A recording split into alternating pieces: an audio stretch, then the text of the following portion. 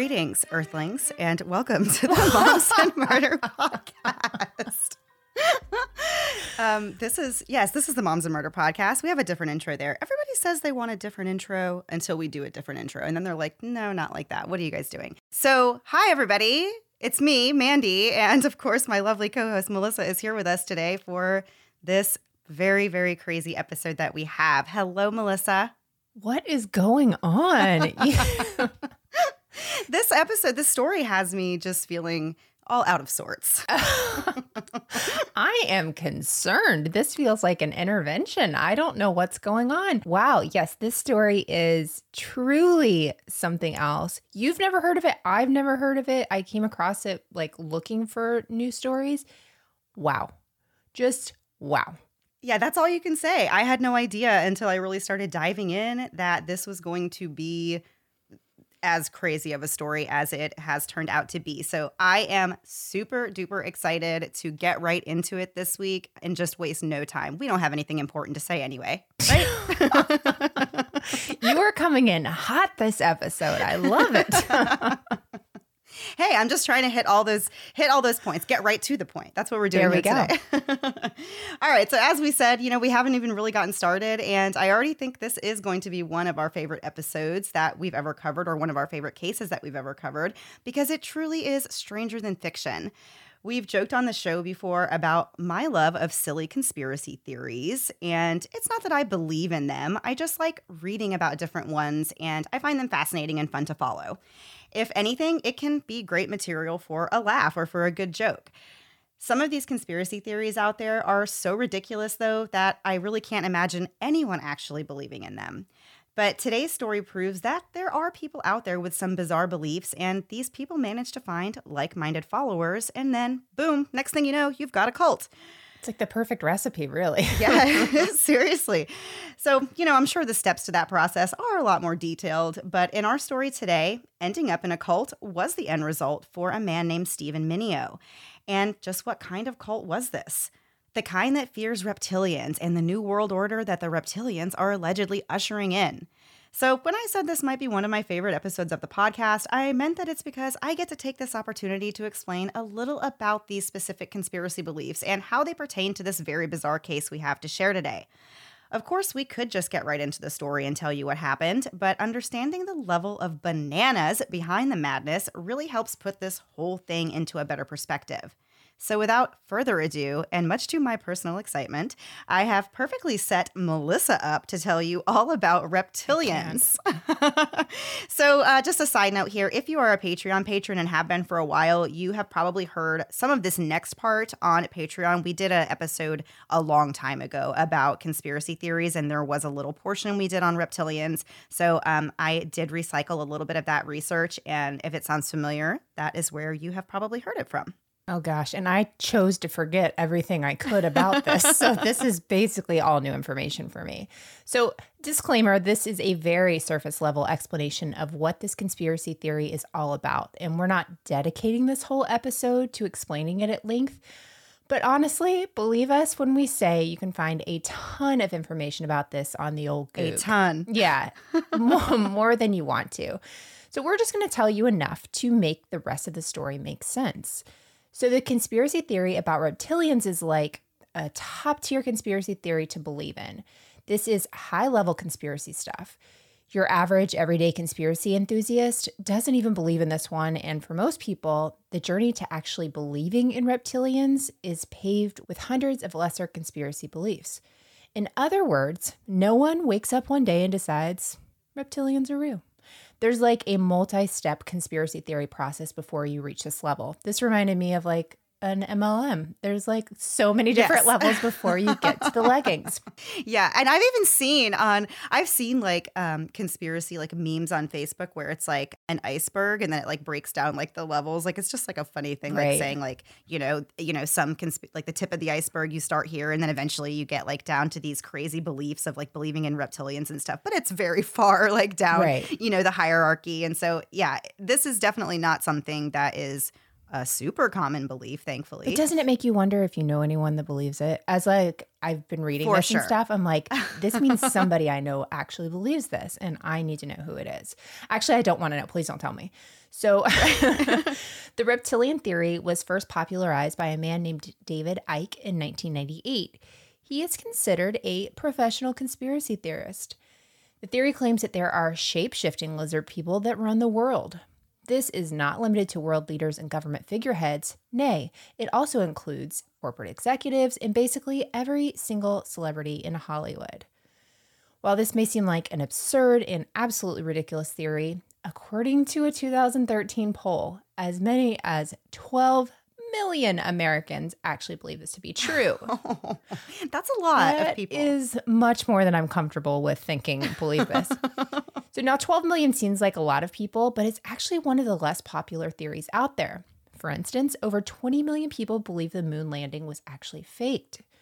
So we're dealing with a relatively small population that believes in a reptilian elite. According to David, reptilians have been present since ancient times.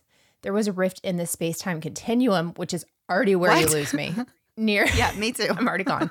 Near the constellation Draco, and this is where the interdimensional shape-shifting lizard people came from. He claimed that these reptilians have bred with humans throughout history and that their only purpose is to enslave the human race and take over the world. Yeah, I will say that like whenever they say that, I'm like, oh, I have met people that feel like snakes and no. maybe they're part of it, right? That I can believe. Call them out. Call them out right here. No, I could, but then I'll go through editing later and be like, I can't say any of that. So by crossbreeding with humans, their DNA is able to infiltrate our minds and make us dumber, slower, and weaker, which makes us easier to control. That part of the theory I can kind of get behind. The reptilians are allegedly here on Earth to mine for monatomic gold, which they need to boost their nervous systems. And we just need to drink water. This is just so silly. I know. This is super silly. Yeah. So they also get their life energy from human suffering. So they love it when there is war and mass hatred occurring among us. Some of the proof of this claim stems from the fact that human embryos resemble that of reptiles. And the oldest part of our brain, or the reptilian brain. Our lizard brains. Wait, what? They call that our lizard brain. Our lizard. Oh, I've heard that, but I Yeah. had no. That's where this comes from. Never. I chose to disassociate that. So our lizard brain is made of the same structures that the reptilian brain has, which are the brainstem and the cerebellum. So, Mandy, how can you know if you or someone you love has been possessed by an alien reptile? Great question. Here are some of the qualities that reptile people have. Green or hazel eyes that change color, but also blue eyes, piercing eyes, narrow slit eyes. I'm still in the running. You're already out. How am I out? You don't have brown eyes. I mean, you have brown eyes. You have green eyes. You have hazel eyes. You don't have blue eyes. They're green. Okay, yeah, they're green. Sorry. Why did I think brown? Okay. Next one, true red or reddish hair. It could be you. It could be leaning towards It's you. not me. I've spawned red. I have a red spawned son. Being tall. Oh, ooh. I'm back in, baby. Low blood pressure. 1,000,000% me. Mine is barely alive, and I don't know how. Good eyesight and hearing. That's not I'm me. back out. I'm back out. Yeah. A love of space and science. Absolutely not. I can't pronounce anything we've been talking about. UFO connections, alien contacts, and a sense of not belonging to the human race. I think I'm back in for sure. I will say this sounds like my son. I don't know what his blood pressure is, but otherwise, he literally has all these things. Oh my gosh, my husband's an alien. I had a baby with an alien. I'm sorry, world. So anyway, so back to the story. Sorry. So then why don't we actually see these giant lizard creatures roaming the streets? Easy. They wear human suits and they're already humanoids. I feel like I've met those too. But many reptilians are thought to live in caves deep underground, which ties in with another conspiracy theory that there is called an inner Earth civilization. Oh, that's a fun one. I am not interested. We're not going to get into that one here today, but apparently Mandy knows all about it. It's a good one to go to while you're bored. Yes, definitely. Travel down that rabbit hole on your own. Yeah, okay. We're not linking one single source for that. Of course, there's absolutely zero scientific evidence to support the idea that there are otherworldly creatures among us. A possible explanation for believing in such a thing is simple cognitive dissonance. People really want to believe that humans are inherently good and that they seek out an explanation for evil and destruction in the world. That makes sense. I can get that. Yes. The idea that there must be something else causing it all or controlling us and making us behave badly. Since believers of this theory claim that reptilians control our minds and make us believe they are human, the theory cannot technically be disproven. I can't with that line. That's rough. Making it a perfect conspiracy theory for seasoned conspiracy theorists to believe in. And seasoned in conspiracy is a great and very polite way to describe a woman named Sherry Shriner. This was a woman who was exposed as a cult leader in 2017 after two of her followers were involved in a bizarre shooting that left one of them dead. I'd love to tell you a lot of information about who exactly Sherry Shriner was, but one of the many bizarre things about this story is that despite the fact that this case was highly publicized, to this day, there is still no real information out there about the background of Sherry Shriner. I could go off on a tangent about that because I think it is really strange, and especially in light of other things in the story, but I will save my ranting about that for later. So we know that she was born in 1975 in the United States and that she attended Kent State University and graduated with a few degrees. She had a degree in journalism, political science, and in criminal justice. It's unclear how she went from there to becoming the founder of an alien reptile cult, but that's what happened. Sherry was a self-ordained messenger of the highest God who shared her prophecies and beliefs in a Facebook group and in several books that she wrote and self-published on this topic. She also shared her message through YouTube channels, Twitter, and various blogs. And when I say YouTube channels, I mean she would have these like very antiquated graphics. Like it wasn't her, not videos of her talking. She was voicing over, and it was just like these weird images with like really crappy graphics would play, you know, while she was talking and sharing her words that she was sharing. Like public access? What do you mean? Oh, public access TV. You know how, like, yes, those old things? Yeah. Yes, just like that. So you never actually saw her. And I couldn't find, as hard as I tried, could not find a picture of this woman to save my life. But I did find one source that had a little bit of information about the way that what her appearance was like. It said that she was in her late 30s to early 40s during the events of our story, and that she was 5'4", 110 pounds, and had a size 5 shoe. So she was a pretty petite woman. The same source also said that she had black eyes and black hair. So I immediately got this like image. I don't know, Melissa, you're not into scary movies, but that old movie, The Ring, where the girl with the black hair comes Terrifying. out of the TV. I've seen it. That's what I was picturing when I heard this description. I Like hate it. she's this very tiny woman with black hair and black eyes. Like I immediately thought that's the girl from The Ring. So I don't know if that's how she actually looked because, like I said, I could not find a photo of her. Although I'm not entirely sure how far back Sherry goes on the internet, I did find one blog of hers that was still active that you could access online that dated back to 2003. This story took place in 2017. So Sherry Shriner actually had a very long run, which means that people out there were actually listening to her, reading her blogs and books, and eventually following her every word for years. And what exactly was it that she was preaching? Well, it was that the New World Order was working with aliens and demons to take over the world, and that reptilian aliens pose as humans and dump snakes down people's throats to steal their souls. Beep, beep. Can you back that up? They're just dumping snakes down people's throats? Yeah, and why don't you hear about this happening? Does no one have a gag reflex? Right. So in Sherry's world, zombies also exist, and the only way to stop them is with Orgon. No, not like Oregon, the state. We're not depending on you guys up there. We're talking about Orgon, which is a mythical substance that kills these zombies and keeps them away from you. The foundational belief of Sherry Shriner followers is that there's a race of devil-worshipping, shape-shifting reptiles from outer space trying to infiltrate human civilization. These beliefs are somehow tied to Christianity in that Shriner believers still believe in God. They just believe these reptile people are something conjured up by Satan. As we've said before, this particular belief is not one that you're likely to arrive at unless you've had plenty of priming, because in order to believe in this, you have to believe in a lot of other conspiracy theories first. Sherry also helped her listeners kind of get there, though. She also yammered on about her channels about what she considered false flag events and the Illuminati. So she really was a one-stop shop for conspiracy theory enthusiasts and believers. So it was early in the 2000s when Sherry started to put herself out there online, and she really started to get the attention of a group of people who had similar beliefs, or at least were willing to hear more about this. Her following eventually grew to more than 20,000 subscribers, which she referred to as her ministry. Okay, can I just say that growing your audience to 20,000 really is not like a small feat. Like, No. I'm impressed with her that she was able to that quickly gain that many followers.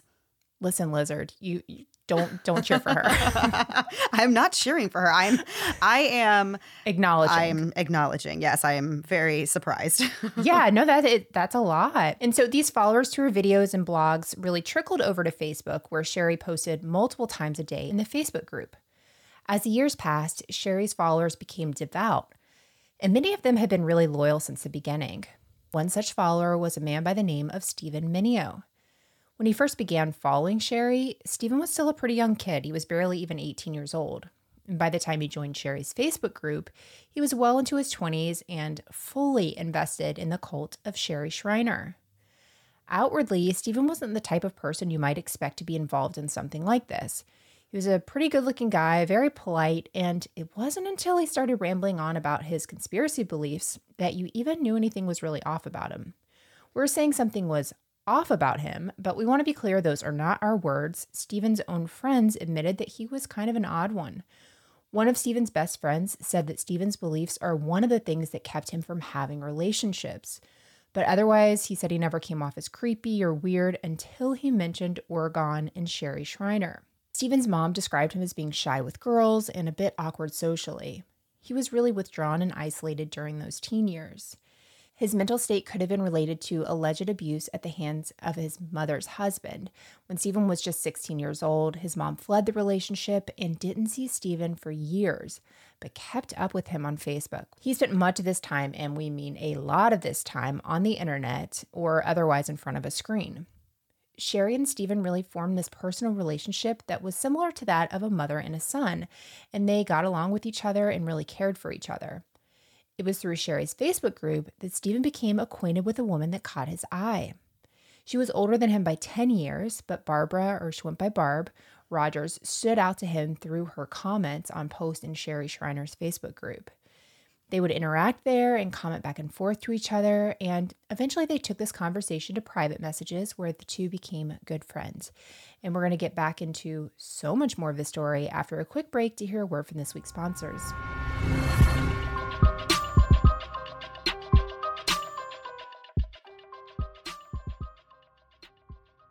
We all have heard the benefits of adding ginger to our diets, but not everyone has a taste for ginger. So we were excited to learn of the amazing benefits ginger can have as an essential oil as well. That's why we're using ginger. That's ginger with 2 J's. Ginger is a new, high-quality and all-natural ginger essential oil that we are obsessed with. After a long day, aka every single day, I can pull out ginger to massage on my muscles, especially near my jaw where I am constantly grinding my teeth while communicating with a preteen, and it really helps relieve my muscle tension. And unlike other essential oils, ginger contains jojoba and evening primrose carrier oils, so you can use it directly on your skin. Ginger can also be used in a diffuser to get the same benefits like mental clarity or soothing sore muscles after workouts. What really stands out with ginger is that they use a special extraction process that helps remove micro impurities, which means I'm getting a higher purity ginger oil than I could find anywhere else. For any moms who are pregnant or breastfeeding, just make sure to check with your doctor before trying this amazing essential oil. Trust us, you'll love ginger as much as we do. And right now we have an amazing deal to get you started. 20% off your first purchase, but you have to go to jinjer.us/moms.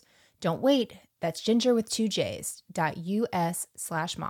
I think we'd all agree that making changes to live a healthier lifestyle can feel astronomical, but it really doesn't have to be that way. Making small changes, even one at a time, can add up really quickly. And if you're looking for a way to start in your home, might we introduce Grove Collaborative?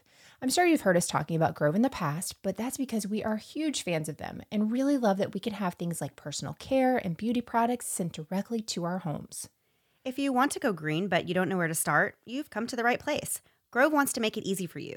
You can browse their site for literally thousands of home, beauty, and personal care products that you know are guaranteed to be good not only for you, but for your family, your home, and the planet. I love that I can shop for all my needs in one place instead of driving all over town or scouring different websites looking for different products. It's both convenient and economical. If you aren't sure where to start, you can browse categories for things like hand soap, toothpaste, or even floor cleaners, which is how I found Aunt Fanny's carpet refresher that is basically a miracle in a bottle, or Grove Co.'s hydrating hand sanitizer, which I swear by.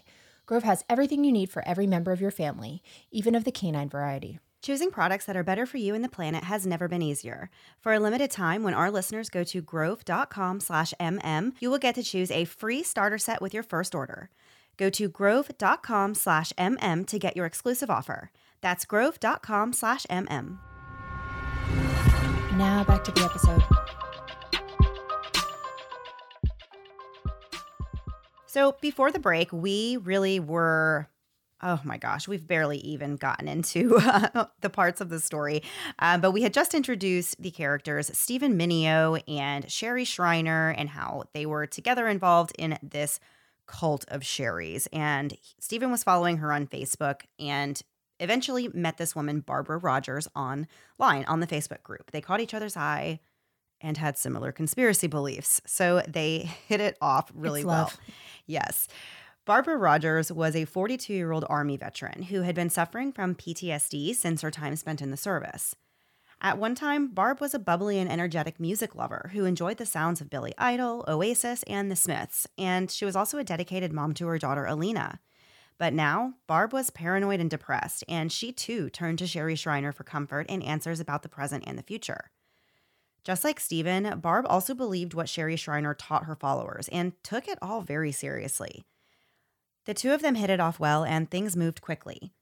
Stephen was really excited to have found a woman who he liked and that also understood him on a deeper level and shared some of his thoughts and beliefs, which was something he really had never found before. As we said, his beliefs were kind of what kept him from having many relationships, according to his close friend.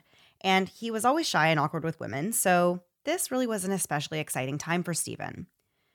Stephen became enthralled with Barb very quickly and invited her to come and visit him up north and to meet him in real life.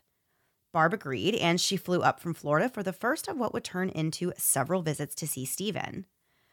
By the fourth visit, Stephen and Barb were sure they were in love and that this was really something real. So Stephen asked if Barbara would give up her life in Florida and move up north to be his wife. And I'm actually using air quotes around the word wife because Stephen said that they didn't need the government to be involved in a marriage and they didn't have to do this through the government. So they weren't actually going to be legally married. He said if they just were committed to each other and felt that way towards each other, they would consider themselves husband and wife. So that's what they did. From the point that Barb moved up north, they considered themselves married. Stephen was compelled to move to the Pocono Mountains in Pennsylvania because he believed that this would be the best and the safest place to ride out Armageddon, and he convinced Barb that that's where they should go and live together. Prior to moving to Pennsylvania, he lived in New York and New Jersey, where he grew up in a completely different way of life than the one that he eventually cultivated for himself and for Barb in the mountains. According to Barb, it was actually a great life. They lived in a tiny, tiny, tiny studio apartment. It had a bathroom, but otherwise it was just one little room where they had a bed and a small kitchenette area that was set up. At this point, though, Barb said that not only was she in love with Stephen, but now she actually needed him because she literally gave up everything that she knew back in Florida to start a new life with him. And she barely even knew this guy, and she met him on the internet, has now, moved states for him. So Not only does she really actually care for him, but she really is depending on him now. She actually needs him because she doesn't have anything up there. But Barb said that they were very happy and very much in love, and those who knew them did seem to agree that they were quite taken with each other.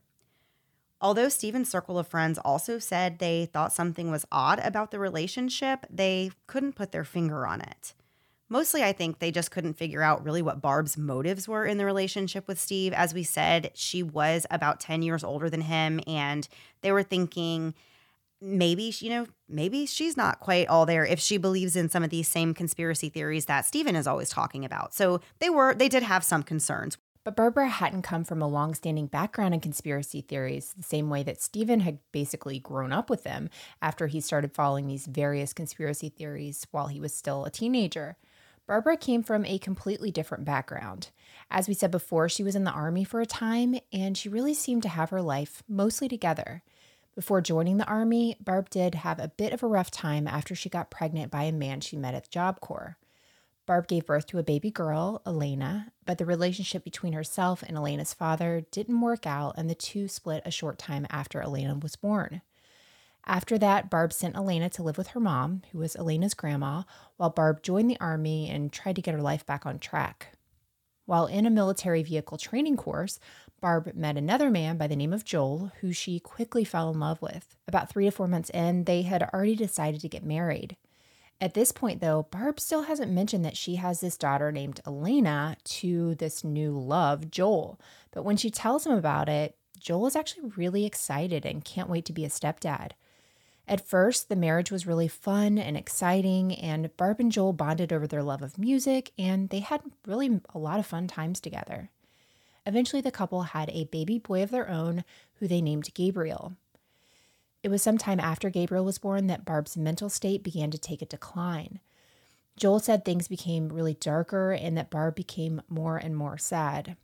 Her mental state deteriorated to the point of depression and psychosis, and she believed that she was hearing things at night. She arrived at the idea that demons were out to get her, and so she started contacting the chaplain on post to help her get rid of them. Barb was a lifelong follower of the Christian faith, and she was raised in church, so she believed that whatever was upsetting her was actually a force of evil. Barb was very adamant that she wanted help from these perceived beings, and she became suicidal when her symptoms could not be helped. One night, Barb sadly did make an attempt on her life. It was her young son who noticed her crying hysterically and went to get his dad, Joel, to see what was wrong. When Joel approaches Barb this night, she tells him that it was quote-unquote over and that she had just taken a lot of pills to end her life. Joel immediately calls for an ambulance to come get her, and while he's on the phone calling for help, Barb actually grabbed a bottle of bleach and drank what Joel called a lot of it. Wow. Yeah. That's terrifying. So sad. It is. Yeah. She was taken to the local military hospital and treated and was later given a medical discharge, and the couple really tried to retain some semblance of a normal appearance in the Army. But things only got worse. Joel seemed to be really heartbroken that things went this way. He really still loved and cared for Barb as the mother of his children and the woman that she was when they first met. Barb eventually spiraled down a path of no return, and Joel divorced her sometime around 2010 or 11. It was around the same time that Barb discovered Sherry Shriner, and she became interested in specifically her talks about what the Bible says about the relationship between good and evil and the relationship between God and Satan. These were really particularly interesting topics to Barb, and she had been interested in them since she was a young child. So Barb joined the Facebook group and would mostly lurk and read other posts in there, but occasionally she would ask questions and get a response from Sherry, or she would interact with other followers on the page. As we said, that's how she met Stephen in 2011. The couple was infatuated with each other, which probably had a lot to do with the fact that this was the first real relationship Stephen had ever even been in. Once the couple was settled in Pennsylvania, they continued to live a somewhat reclusive life, glued to their screens, consuming content by Sherry Shriner and other conspiracy theorists, and interacting with fellow believers online. This place where they lived was supposed to be somewhat off the grid, and it was pretty rural, but they did have some neighbors. The neighborhood was kind of close-knit, and they would gather around outside a bonfire on a regular basis, and one of the neighbors said that the impression he got from Stephen and Barbara was that they were a very old-school couple, and that Barb was what he called subservient to Stephen. The same neighbor also said that he witnessed weird things from Stephen, such as him going outside and scattering these pucks around the yard. And we later find out that what he was doing was putting out this orgone rock that was meant to stave off the alien, vampire, demon, reptilian people. So things were going fine in this unconventional relationship. Although outsiders did think it was a bit strange, it did seem to work for the two of them. They really had a pretty drama-free marriage until something happened in April of 2017 that set a very bizarre series of events into motion. Now, as hard as this is going to be to believe, the catalyst at the heart of this story is really just a food porn style post that Barbara made on Facebook. So we've all seen our friends have posted yummy foods or recipes and they're just sharing them with, their friends list. Or we've seen people, who make beautiful dishes of their own that want to share them and get, all the likes and hearts and everything. But it wasn't just the fact that Barb shared a photo of food on Facebook.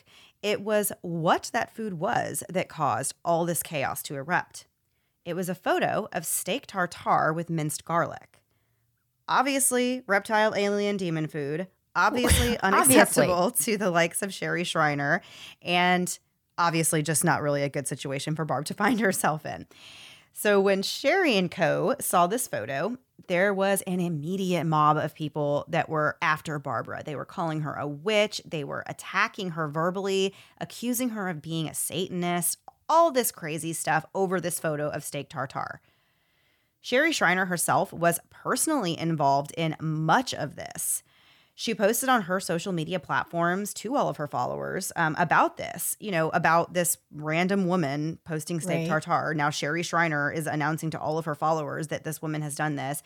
And she was asking the question, what Christian girl goes around ingesting raw hamburger meat? I don't eat raw hamburger meat. I mean, that's not even what the picture was. It's steak tartare. Exactly. So it's not like she just went and got I don't know. Anyway. We'll set that aside. In one of Sherry's YouTube ramblings, she said, quote, "There's only certain types of people who crave the raw meat because they crave the blood, those with the vampire demon in them." End quote. Okay, so I guess people who like to eat their steak, anything under well done, I hope that's not the reason. Good grief. That's oh my goodness. Okay. I was wondering why I couldn't see my reflection in the mirror anymore. Right. Because of all medium rare steak I've eaten. Seriously. So Sherry Shriner tried to warn Steven that he really should get Barb out of his life because she's possessed and she's actually a reptilian masquerading as a human girlfriend for Steven. Just terrible. And as you might imagine, this isn't the sort of thing that Sherry is just going to let go of. There's no way she's just going to have a reptilian infiltrating her little circle, which, by the way, she said was not a cult. At all, in the slightest. So, out of curiosity, has anyone running a cult ever said this is I'm a running cult? a cult. Yeah. Yeah. I feel like first rule Yeah. of cults is we don't acknowledge this is a cult. Right, exactly. So this issue over this steak tartare escalated. The online attacks against Barbara were vicious. And can you imagine people you post a picture of a steak and people are like, "You're going to hell. This is you're Listen, a demon. This is a get what?" upset. I get upset when people post on anything that we share and say that we pronounced a word wrong. So no, I cannot imagine people coming after me and saying these kind of things and being relentless about it and nasty and hateful. Oh my gosh, what a stressful situation for her. Yeah, I can't. Oh, it's super upsetting. So Sherry claims that she always had this bad feeling about Barb and thought she was really no good from the beginning. She allegedly never approved of this relationship between Barb and Steven. Some theorize that Sherry felt threatened when Barb came into the picture. She felt like this relationship and maybe her influence over Steven would change now that he had this girlfriend. In light of these online attacks against his wife, Steven stood by Barb's side and defended her. He said it was absurd and totally ridiculous to claim that Barb was anything other than a human being. He was super offended that Sherry and other members of this group were saying such things about Barb. Instead of listening to Sherry and banishing Barb from his life, Steven went a different direction with it and began to openly criticize the cult, refusing them to continue to disrespect the woman he loved. I will say, when I got to this part of the story, I did not think that's where it was going to go. So kudos to Steven for he really was trying. I mean, it's clear that he really cared about Barb and, he was personally offended that they were saying these kinds of terrible things, especially because he does follow these beliefs and he knows, what that would mean, if that were true. So of course he's like, absolutely not. Like, don't say that. Terrible. So that's like the worst thing you could possibly say about his wife. So over a month after this photo of the Tartar was posted, the allegations of being a reptilian were still going on. And Barb actually made another Facebook post to try to defend herself. She said, quote, "I like to try exotic foods, and I will continue to do so. It's fun and does not make me some inhuman entity. To think I am is quite laughable indeed," end quote. Steve found himself in a position where he's going to have to choose. It's either Barbara or Sherry Shriner, and he chose Barb. However, this was really anything but an easy thing for Steven to do. Keep in mind, he's been following Sherry since he was a teenager, and as crazy as the things that she's said were, he really believed in them and he believed in her. So breaking ties from Sherry and this cult was very, very upsetting for Steven. He was really heartbroken over it. Steven turned that grief, though, into anger and actually directed it at the cult itself, taking to YouTube with several videos in which he attempted to expose Sherry and her cult. These videos were titled things like, "Sherry Shriner exposed by her own followers," and "Sherry Shriner is extremely desperate that she's been exposed," and lastly, "Sherry Shriner supporters are mentally sick," end quote. And we still have more to get into, and we will after one last break to hear a word from this week's sponsors.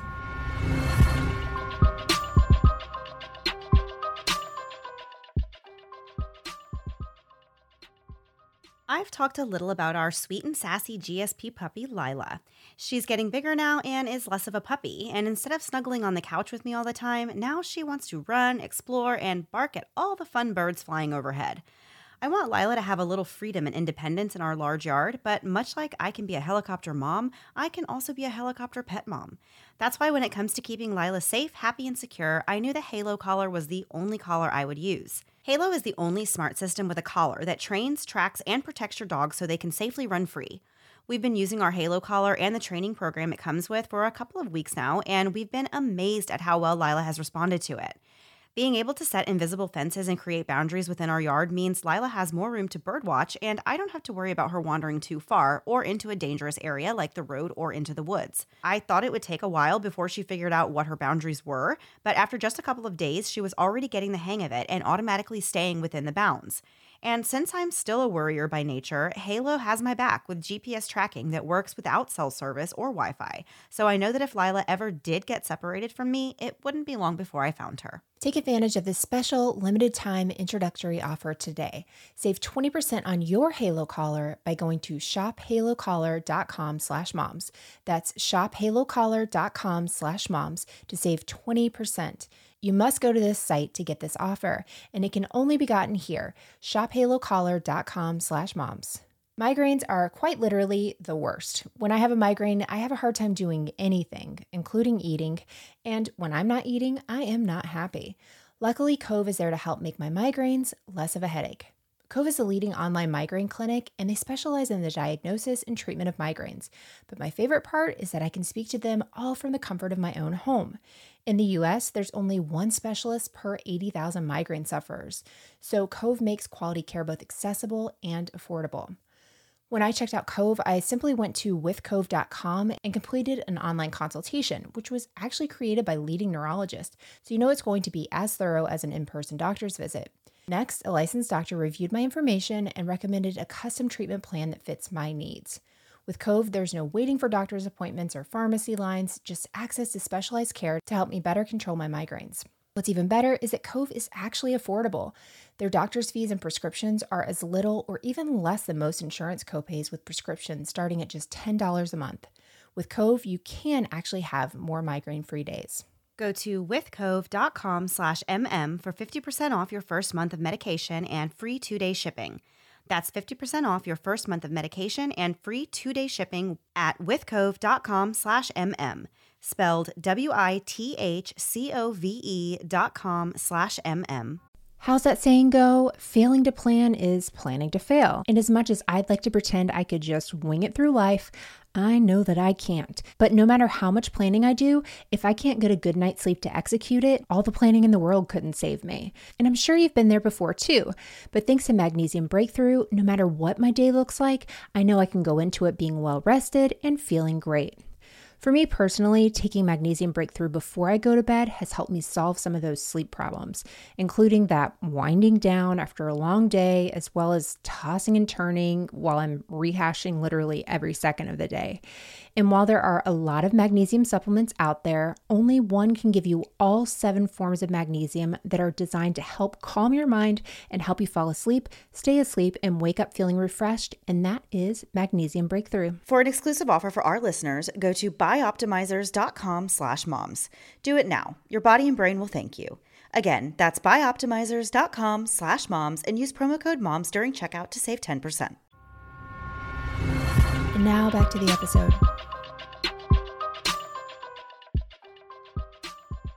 So before the break, we were talking about how tensions are really, really high between Stephen Mineo, his girlfriend, wife, Barbara Rogers, and this cult of Sherry Shriner. That's not really a cult, but it is a cult.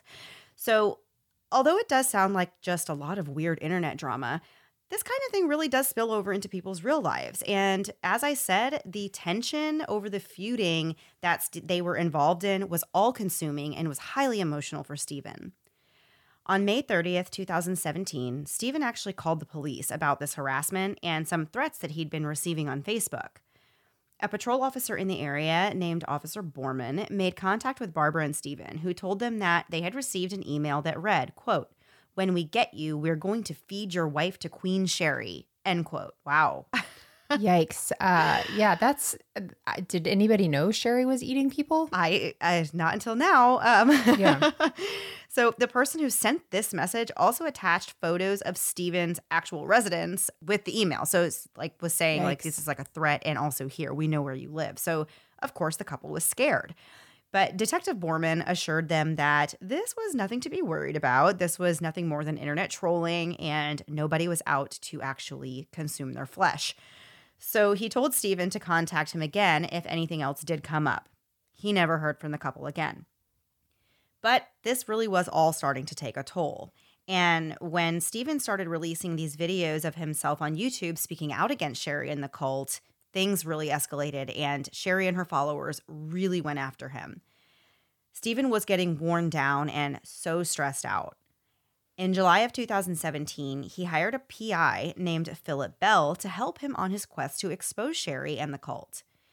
He was asking for specific things, like he wanted a photo of Sherry smoking cigarettes, and he also wanted a video of Sherry where somehow she admitted that she was who she was. So of course, she's not supposed to know that she's being recorded by this PI, but he wants her to somehow be set up where she's saying like either her name or she's admitting, or whether he calls her name and she looks over, somehow acknowledging that she is Sherry Shriner in the video. So these are the things that he's requesting. And is that basically because nobody really knows what she looks like? I am not sure on exactly why he wanted these things. I think the cigarettes was specifically because he was trying to prove that she also went against the teachings that she was preaching about having to not do certain things, or, you know, certain things not being holy enough and whatever. So I think he was trying to prove that she was a hypocrite and that she was a fake. And that was kind of his journey he was on, to prove that she was this false prophet and that she doesn't even live by these things that she says. Wolf in sheep's clothing, all of that. So that's kind of where he was going with this. Probably he did want like proof of who she was, because it doesn't sound like she really put her face out there. Right. It sounds like she just had all these people following her, literally not even knowing what she looked like, which is just, I guess that's what you do in a cult. It's just crazy to me. Yeah. I don't know. So Stephen told Philip the address of the P.O. box that Sherry would post on her channels where she collected donations. And he wanted Philip to kind of go there and wait it out and see if he would spot Sherry going there. Philip, hearing this, of course, he's an experienced and professional PI, and he's thinking, this is going to be so easy. You know, he basically said, I don't care if someone comes to me and says they want a picture of a person smoking cigarettes. I don't care what they're going to do with it. Hey, I will get the photo, you know, like it doesn't matter to me. And he's thinking this is going to be really, really easy. He had no idea what he was really getting into. But he told Stephen that this job was probably going to take about 20 hours and it was going to cost $1,700. Of course, Stephen doesn't have $1,700 just laying around to pay somebody to go and hunt down Sherry for him. So he's like, what's the least amount of time that you will take my case for? What's the lowest amount that you can do? The PI said, I can do 4 hours of work minimum for one case. So Philip said, okay, he took it on. He had 4 hours. He did find a physical address for Sherry that was not a P.O. box, and he decided that he was going to go out there himself and check it out. So he drove out there, and the house had this super duper long driveway. You couldn't even see the actual residence from the road because of how long the driveway was. The house was actually in the bushes and trees. You couldn't see it on Google Maps. You couldn't see it just on a drive-by. So when he went there, he really couldn't see much. He didn't see any activity outside. He didn't see Sherry. He went there a second time and tried to see her again. Also was kind of a strikeout. Didn't really get anything. Right. Stephen's only paid for 4 hours of time, so this is really as far as this private investigation went, and Philip never heard anything about it again. So, I mean, that kind of stinks. You paid for your 4 hours, and you got the guy to do a drive-by and got nothing. Yeah, so didn't go anywhere. But Stephen was, without a doubt, still very much in emotional turmoil over all of this. He was engaged in constant back and forth with Sherry, exchanging hateful messages and emails. On July 15th, 2017, Stephen spent most of the day participating in this back and forth, but later that evening, Barb convinced him to go out to a local bar to get a drink and just to kind of relax a little bit, take the edge off, get your mind off of all this Facebook drama, this reptile cult business. Let's just go out and have a nice night. So they ended up going out and staying at this bar until the bar closed down, and then they went home. According to Barbara, things were normal that night, and they were happy and they had a great time. But hours later, she would be calling 911 in a panic. When the couple got home from the pub that night, they were a little buzzed from the drinks that they had had earlier, and it was really getting late into the night. Barbara said that she was just tired and she wanted to lay down and get some rest, but Stephen insisted that she go outside into the backyard with him while he practiced shooting his gun. The apartment where they lived actually backed up to the woods, and Stephen liked to go out there and practice shooting from time to time. So Stephen loaded up his gun, and they went outside, and he fired off a few rounds into the night. When the couple got back into the apartment, things took a bizarre turn. And for this part of the story, we really only have Barbara's side of things to go by, and it sounds really off the wall when you hear it, at least at first.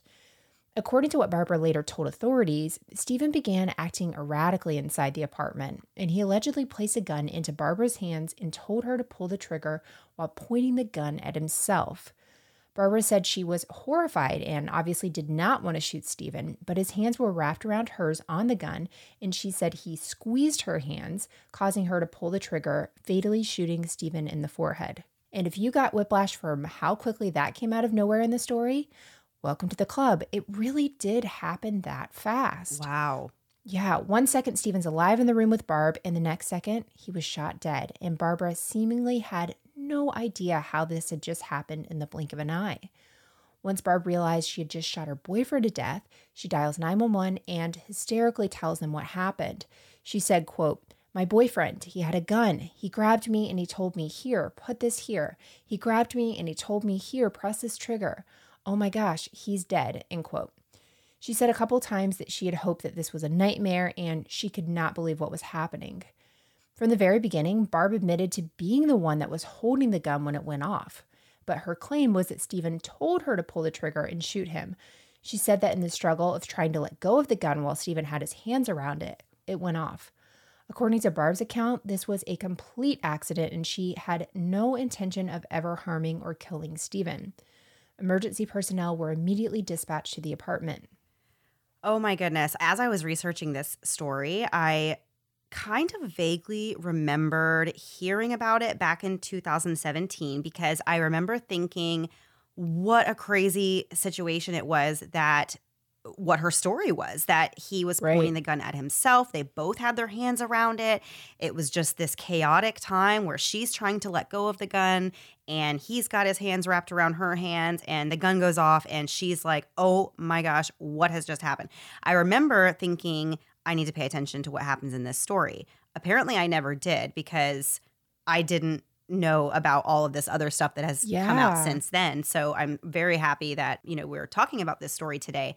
But yeah, what a bizarre, can you imagine what a bizarre call for a 911 operator or for the police to respond to, and just not really even understanding exactly what is going on here.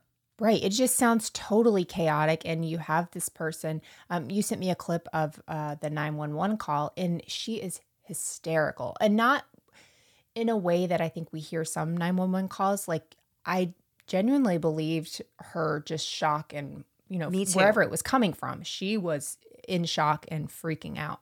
Right. She really sounded like she just did not know what just happened. She had Right. not processed what had just happened fully. So Detective Lucas Bray was on call that night that this came in. His partner, Detective John Borman, was a 20-year veteran of the department, and he lived close to the address, so he started making his way over there. He met up with Detective Bray ahead of time so they could listen to the 911 tape together.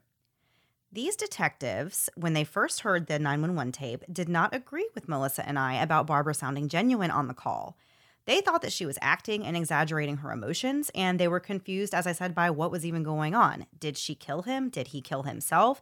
These were all questions that they needed more information to answer. When officers arrived, they found Stephen Mineo dead on the floor with a single gunshot wound to the forehead.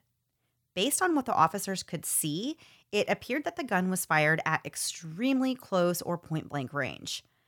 There were no signs of a struggle or any indication that an altercation took place, and it didn't look like Stephen's body had been moved or touched at all. There was a Glock 45 laying about 5 feet from the body, but Detective Bray thought it looked like the gun could have been placed in that position. Could or could not, maybe. The officers again asked Barbara what on earth happened here, and she told them that her boyfriend had been upset over an ongoing feud with an online cult, and that he pointed a gun at himself, forced it into her hands, and then made her pull the trigger. She said they were standing up when this happened. Just based on what the officers could see with a preliminary look around, they believed that Barbara was either lying or incorrectly remembering what happened, because the position of Stephen's body led them to believe that he was actually sitting down at the time he was shot by Barbara, who was standing up in front of him. So this was definitely one of the stranger cases that Detective Bray had ever been a part of, but he wanted to interview Barbara with an open mind and really hear her side of the story. So Barbara went with the officers to the station for questioning. She told them again the same story about how the shooting was a freak accident, that it all happened so quickly, and she did not intend to shoot her boyfriend in the head. She told them about Sherry Schreiner and the cult-like following that she had, and she told them that the last few months had been really, really awful, and there had been a lot of turmoil because Sherry and the other members of her group believed that Barbara was a reptile vampire, and they had been relentlessly harassing her and Steve about it. According to what Barbara was telling them, it sounded like Steve had become so distraught over the ongoing battle with the cult that he wanted to end his life, and in a manic state, he ordered Barb to shoot him and then forced her to do it. But the story she gave about the two of them standing up when the gun was fired didn't match the evidence at the crime scene, and that made the officers feel like maybe Barb could be lying about that and about other things as well. Despite Barb's numerous statements to the effect of this being an accident, the investigators refused to accept that as an answer and continued to interrogate her until eventually a very dazed and confused Barbara admitted that Stephen was sitting on the floor when she accidentally shot him. At multiple points in the interview, Barbara stated that she was tired and scared. When one of the officers told her that they believed she had done this on purpose, Barb said, quote, "No, I would never shoot him on purpose, but it is possible he was sitting on the ground. It all happened so fast," end quote. I feel like this makes total sense. So a few months ago, I had to call 911 for something I'm not involved in, my family's not involved in, something I saw. And having to give a statement to the police and they're asking and talking me through things, it's so hard in that moment to even remember. And I wasn't involved. So I can't imagine if you're the one involved, you just see the person you love, fall on the floor. There are those details that aren't even registering for you. I cannot imagine how that would feel.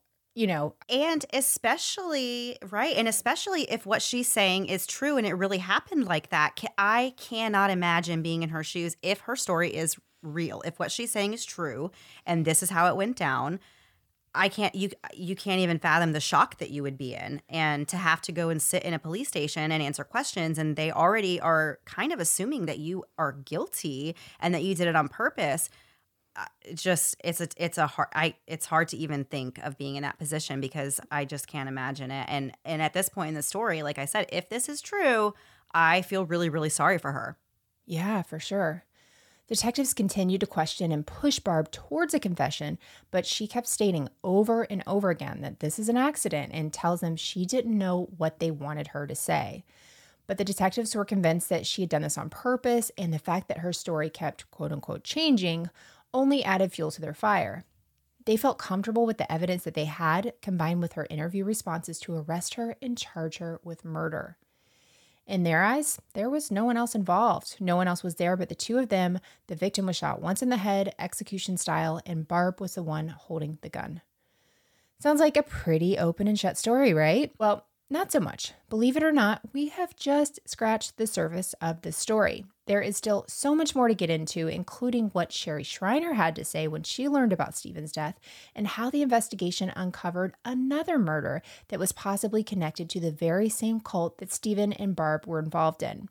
For as many wild twists and turns as we've already experienced, there are still just as many more to come. And we're going to get all into that next week in part 2 of this fascinating story. We hope you will come back for it. It's cray-cray. We do hope you will come back for it. There is honestly so much to get into. I cannot even wait. We haven't even gotten into the investigation, and it's so much more to the story. So yes, please come back next week for part 2. Melissa and I were talking before the episode started that we don't really love doing 2-part episodes. I would rather just get it all into one. But as I got into this one, I was like, nope. This one deserves 2 parts. It's just, in order to do it right, it really needed to be in 2 parts. So yeah, I'm really excited for next week's episode as well. And we'll hear the conclusion of this one. Perfect. Mandy, before we go, do you want to do last thing before we go? I would love to do last thing before we go. Melissa, I heard that you had something fun and exciting for me today. I mean, fun, exciting. Those are all relative.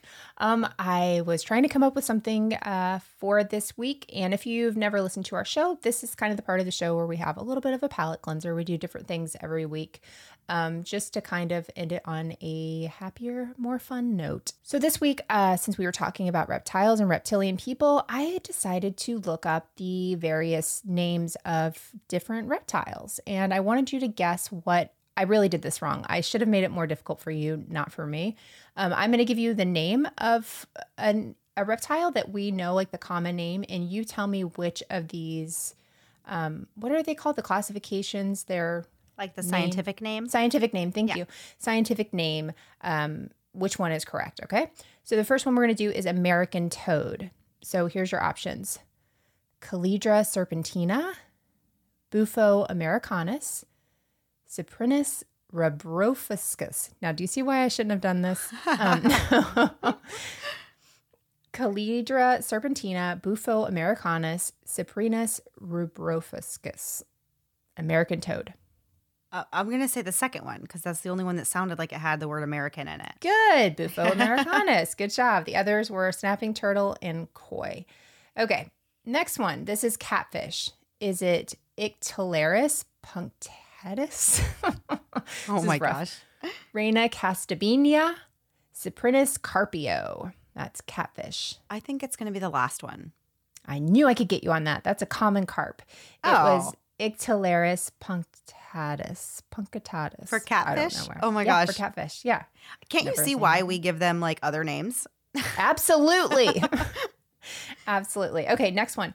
Crab. Cultus cod, Cancer magister, or Bufo fowleri?